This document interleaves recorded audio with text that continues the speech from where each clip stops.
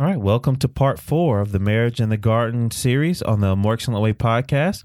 And today we're going to be looking at Genesis chapter 3, and we're going to be looking at the first few verses. And particularly what we're going to talk about today is Satan's attack on marriage. And the reason why we want to look at this is because I believe that the same way that he attacked marriage then, that he uses some of the same principles even now. Wow. And particularly, it's not just about marriage. I want to also bring that up. It's not just about him getting a husband and a wife to fight. He wants to stop and get in the way of God's will in any way that it is manifest on the earth.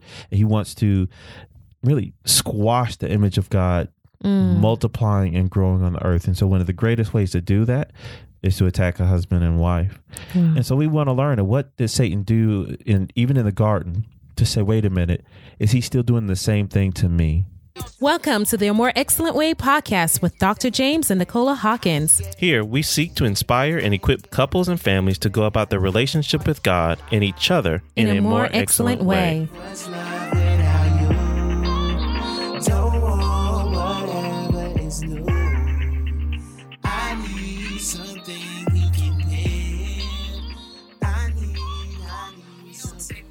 We pick up in Genesis chapter 3, and it says that it warns us that Satan is crafty.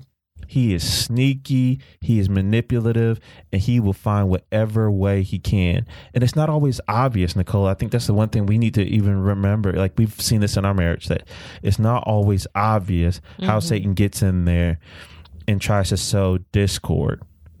And it's not just about really discord that he wants. Satan uses two things that we're going to really emphasize here. He wants to isolate you. Right. And when he has you in isolation, he also wants to deceive you. And ultimately, he wants you to be, and I say two, then put three, and he wants us to disobey God. So isolation, deception, and disobedience. Yes. Okay. Right? Because, so in we going back, and it all fits together, like Adam and Eve were both created in the image of God. They were given dominion over everything. And so I know this is one of those parts in the Bible where it's like, oh, do you really believe this talking serpent thing? I don't know how he talks audibly, but we do know in this narrative, in this story here, that Eve is that God has given them, and he's told them, like, you can eat of anything except this one. And particularly, we know he said it directly to Adam. We have at least in the Genesis account, he says it, you can eat of everything except this. Freedom. Right? But then, so that's right. God gives freedom. You can have everything, Adam, except this one thing. But then when Satan comes in and he says this, he kind of gives it this idea of this limit and this lack, like, like God's holding out on you. He tries to present it. But before we even get into that, I don't know what the conversation with Eve looked like. But it does seem pretty clear here. He's having in some way, there's this communication going on with him and her. He's not like Satan comes in and says, hey, both of y'all come over here so I can talk to y'all about something. It's not like, definitely he didn't do something like, hey, God, hey, can you come here? I want to talk to your two kids about something. Right. He really tries to get one or the other. And I'm not even trying the story. It's like, it's either one. When he pulls either one, the husband or the wife, over into isolation, I believe we get into trouble. Yeah. Because we just went through in Genesis chapter 2. It was not good for Adam to be alone, that he has a helper suitable to him. Right. So they fit each other. They're good. They're better off together than they are apart. Right. And we all, whether you're married or not, we're better off in relationship than we are in isolation. Right. So if you don't find yourself in community, we want to highly encourage, we're better off in community than we are alone. And even for couples, I want to even encourage couples that even your marriage needs to exist within community. That your marriage, just you and your husband and wife, y'all are the closest, more intimate form of community. Yeah. But even your marriage needs to reside in a community. Right. To help it thrive and point out. Yeah.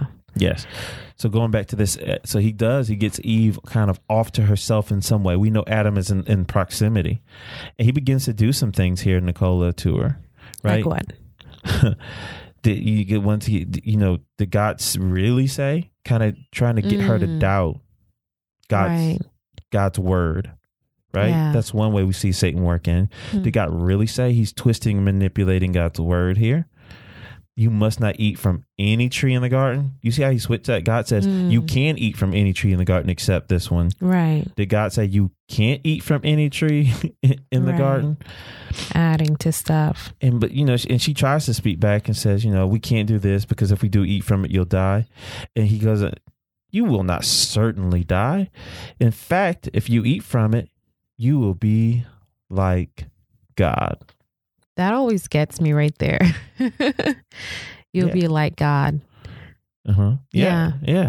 How does it get you? Just because it's like God already was like, I'm going to make them in my image, and his presence was with them. He was, walking with them, and later on you see that was happening. There was a relationship there. So it's like, there's not this lack, if I'm reading at it right, looking at it right, it's like there was not a lack in relationship or companionship or provision that God had, and here now it's being distorted, Key word you said there, I think is good as lack, right?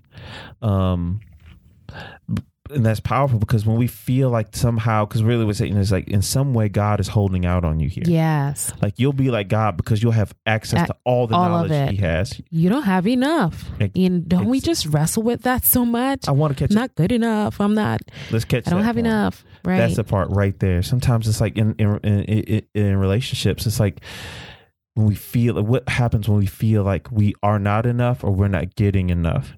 Oh yeah. That's a key critical point. Yes, it is. Is when I don't feel like I'm enough. Right. When there's something about me that's whether it's not worthy or I'm not lovable. That's going to make me move and do something to deal with that because that's distressing. That's not comfortable. It's hard to stay in that place. So I've got to do something with that. Either I make myself go away to kind of like, don't look at me. I'm unclean. I'm not worthy. Right.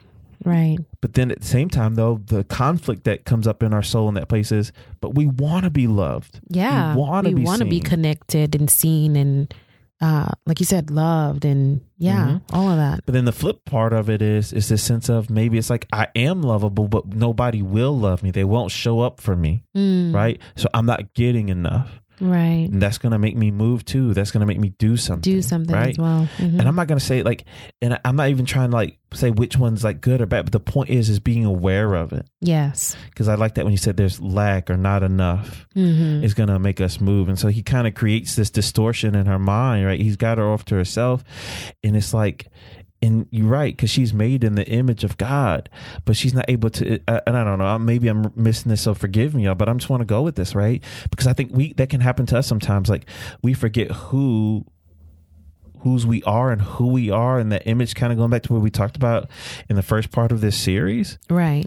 And that really messes with us. We need that grounding place. Right. That place of feeling like in that connection, really, because he's really messing with her connection with God here. So he's got her out of connection. It seems like here in this place with her husband, but then he's also messing with her connection with God. So now to me, if I'm just looking at this part, it's like Eve is here in this place and she's got to do something here. She's got a choice to make. Right. Yeah. Yeah. And I mean, we, like you said, I think earlier said, is he doing the same thing to me? It's like when these things come in and it's causing us to think that we have a lack. You mentioned that we have to make a move. Here it's like, are we going to move towards God or move towards what we think can help us to allow that thing to come about for us to no longer feel that sense of lack, or we're going to move towards whatever thing that's calling out to us and influencing us. Yeah. And I don't know. And I know theologians really go back for when was sin birthed? Right. And I don't know, but I do know that this is a place where sin really becomes rampant. Right. Meaning, because you just nailed it. What is she going to do here? I think God can handle us struggling in our thoughts and our feelings, right? Because I want to catch that. The deception was not just a cognitive one. I believe it even was something that was affective. It was emotional. I mean, right? It says, then she looked and she desired, So there you go. No, that's good. Right. But then I like that. So what's the move she's going to make? I believe it's okay. We need to be able to be okay with we are not enough in and of ourselves. Yeah. We're not. And you know what? People are not going to be enough for us. And what I mean by that is we have been given this, we've been created in the image of God, and God bless us. He wants us in connection with him. Nothing else outside of him will ever be able to satisfy all the deepest desires of our soul. But let me go to this though. Only you satisfy. Right. The key is God wants us to come and present our requests and our struggles and our feelings to him. And also, I believe that's the model also for a relationship with other people, to be able to say, hey, this is where I'm at right now, and I'm struggling. Maybe it's in you and how you're feeling and how you're seeing yourself. Right. And I know this is super vulnerable, right? To allow someone to know that, because it feels like everything in our culture and society, Nicole, and this in us tells us, don't do that. That's too scary. Right. Don't let them see that vulnerable place. Right. Or even we've been there, and I know I've been there, like definitely, like, don't let Nicole see that, James, just push on, be strong, look like you got it together. And man, I love it when I'm as a therapist and a guy can get to a place and he can say, I feel like a horrible failure. And I just like, stop. I'm like, stop. That's huge. And I know it's not the same for every guy. And I'm sure women there's women that feel the same, but for a guy to get to that place and drop into that vulnerability and say, this is what's happening in me. This is my dark place that I am working so hard to overcome. And that's why I end up in some of the struggles that I've ended up in, whether it's pornography, workaholism, drugs, alcohol. It's really, for some guys, it's like, I don't feel like enough. And that not feeling like enough is unbearable. And if I can't beat it, then I've got to find some way to deal with it. And that goes to, right? And that's where sin comes in, right? Once again, instead, what God wants us to do is like to be able to come to him and say, this is where I'm at. This is where I'm struggling. I don't feel like enough. And then God can minister to us and speak to us in those places and remind us of the truth of who we are and connect with us. Absolutely. But then also, I wish that I could have, every time when I struggle in that place, come to you and say, wow, this is where I'm at. And I don't know why, like, there's nothing ever, when I look back on it, Nicole, I could say like me being vulnerable with you. Now, there's not, like, you can't be perfect, but when I'm truly vulnerable, I can't ever say there's a time when you drop me. Right. I think sometimes I wonder, like, if I go to this person and I say, hey, I'm hurting like this, or I'm not able to hold up, whatever. It's like, are we afraid that we're in some way going to like let them down or disappoint them, especially if, that person is looking to you for, I don't know, fill in the blank, for being an awesome mom, for being an awesome dad, for any of that. I think there are times even in parenting, I'm like, oh my gosh, I'm falling so short right here, and I'm just like, it just put that weight on and makes it feel that much heavier. But then I see moments where I'm just like, okay, mom needs a timeout. Here's some movies. It's not you, it's me. I just need a few minutes. And so they like the understanding that comes from that, me not choosing to, I don't know, stand in my own strength or hide that thing from them. Because sometimes when we're struggling, people can see it anyway. Wow. But I think I love what you're saying. And I think that's the part that I want to get at here, is breaking that fragilely fabricated utopia and just shattering it. Right? This place of like this, that it's not really true, right? That even here in the garden, Adam and Eve did not have like this sense of perfect knowledge. They were not self-sufficient. They were never at any point created to be self-sufficient. They were always created to be independent upon God's love and care and provision, and to rest in that. And I say that to them, but also for us. Yeah, absolutely. Right? And so it's like, I want to give that gift to us and to the listeners, like, right? Recognize that place of vulnerability that comes, and you might not be able to totally see it because we get so good at protecting it. and with good reason, because when it gets touched, it hurts. Yeah. And maybe there's been a time that you've experienced something in your past when that vulnerability got exposed and you were shamed in that place, or you were left alone with it, or you were told in not maybe directly, I can't help you carry that. You got to do that yourself. Right. Right. And so you've learned and for very good reasons not to do that. Oh, haven't we experienced that? Yes. Right. Right. Yeah. And so I guess I want to just come back to that, though. But that's the thing. And so in this place of what happens is that's where Satan will come in, and he wants to find those vulnerable places in us. And he wants us to get isolated. And he like ministers deception to us. Right. And ultimately like breaks like what God, like the idea of two being one, that bond, and that bond with God, and that bond with our spouse, right? And that's what he wants to do. And so now here's what does that mean for us? Catch ourselves when we feel ourselves moving towards isolation. Catch that, right?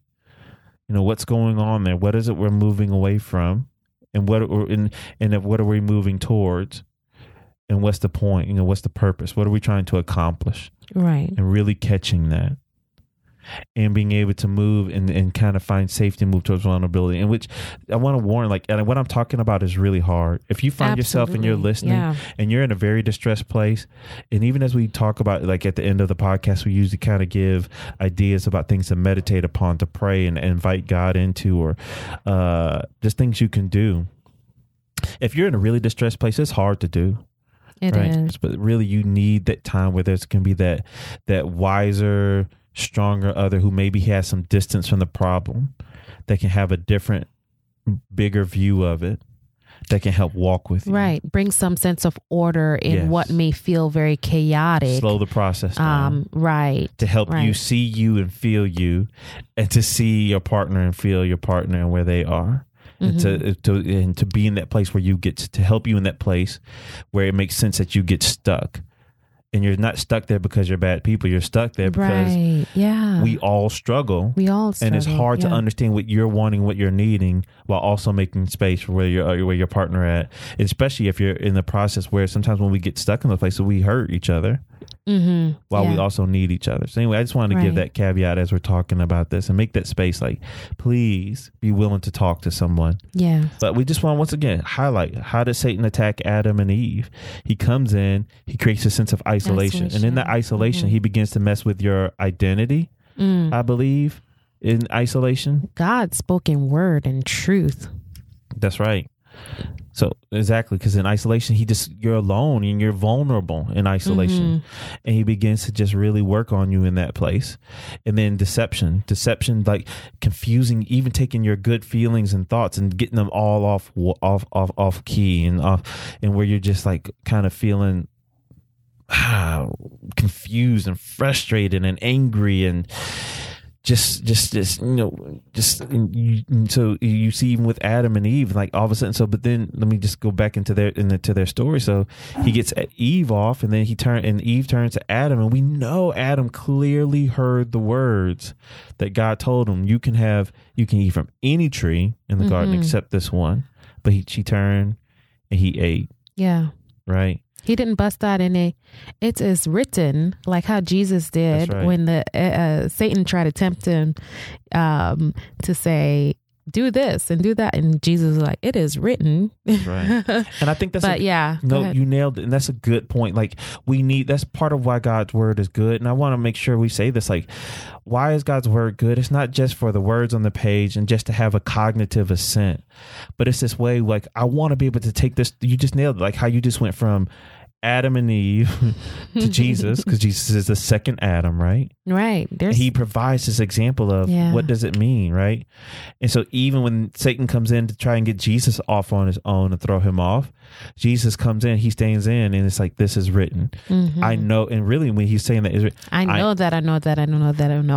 know what the word says about me. And I want to encourage you, the listeners, like, no, like, you are a child of God, a child of the King. You're created in his image, that he knew you in your mother's womb, that even, Psalms 139, that you are. You've been adopted into the family of God. Yes. And so when Satan comes against you, and here's why I think this is important, Nicole. Like we say this sometimes at seminars and conferences, always guard the fact that your partner is not your enemy. Yeah. Satan is always the enemy. That's right. Like even when Peter was like, Jesus, you can't die on the cross. He's like, Satan, I rebuke you. Right. He didn't rebuke Peter. He's like, I see Satan's trying to sift you and he's trying to use you. Mm-hmm. Don't worry, Peter. I got you. I prayed for you. And so always watch that, even with your partner. You know what? I see what's going on here. And Satan, you ain't going to have me. And you're not going to have my spouse. And even guarding your thoughts, because Satan will do that.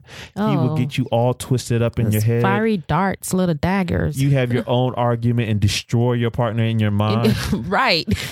You dismantle it. Right. Dismantle, dismember. So catch that, right?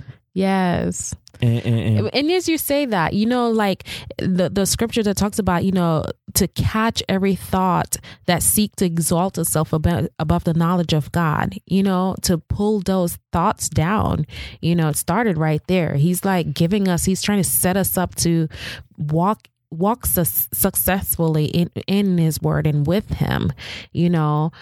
Don't let those thoughts just bombard you and overwhelm you and overcome you, creating that deception and disorder and chaos and confusion. And even if you get to that place and you recognize it, come back around to that truth that is written. Like, Lord, what does your word to say about this? Like we mentioned earlier, mentor or counselor or what have you. How can I get regrounded and anchored back into the truth where deception was trying to come in? That's right. Yeah. And so, just really catch that. Once again, how does Satan come in and find ways? And that isolation could look like so many ways. You're so busy that you don't make time to connect with each other. It's one. Mm-hmm. Just the normal course of life, it can happen.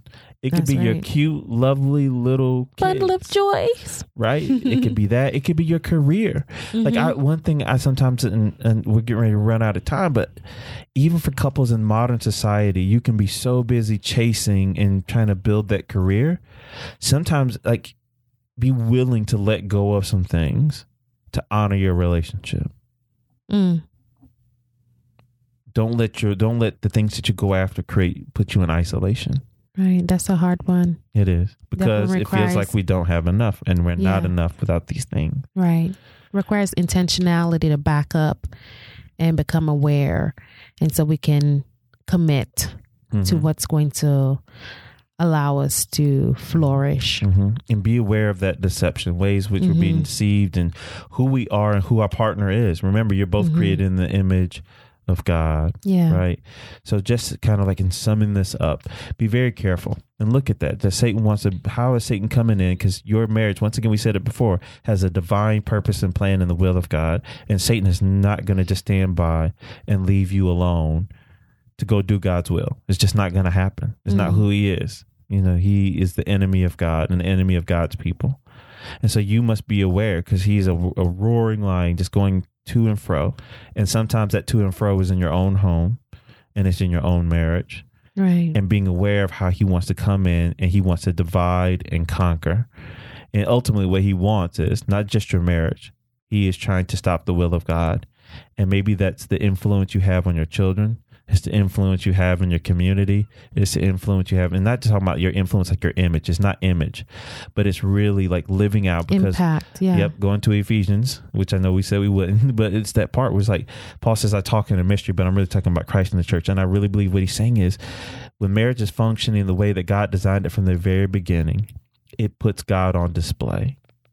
Wow. It puts God on display. Yeah. So Nicola, what's your excellent point? You mentioned that how the enemy goes about like a roaring lion. There's another scripture that I just love, and I may butcher it a little bit because this is not my strength area, but is that the eyes of the Lord goes throughout the earth looking to show himself strong in someone, right? Will that be you? The man whose heart is perfect towards him. Whose heart is, thank you, babe.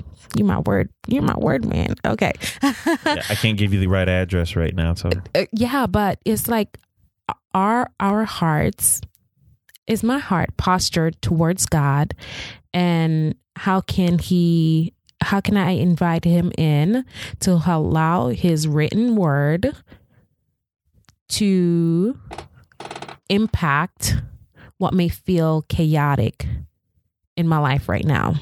All right.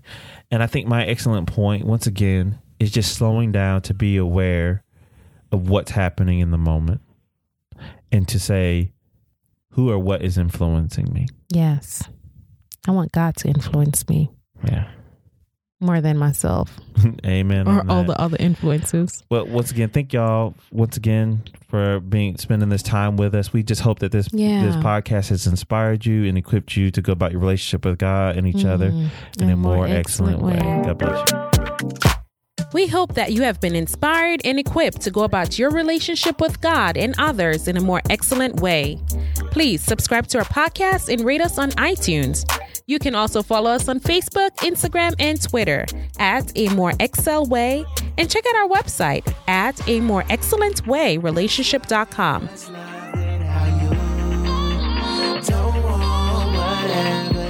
Visit KLRC.com to learn more about the More Excellent Way.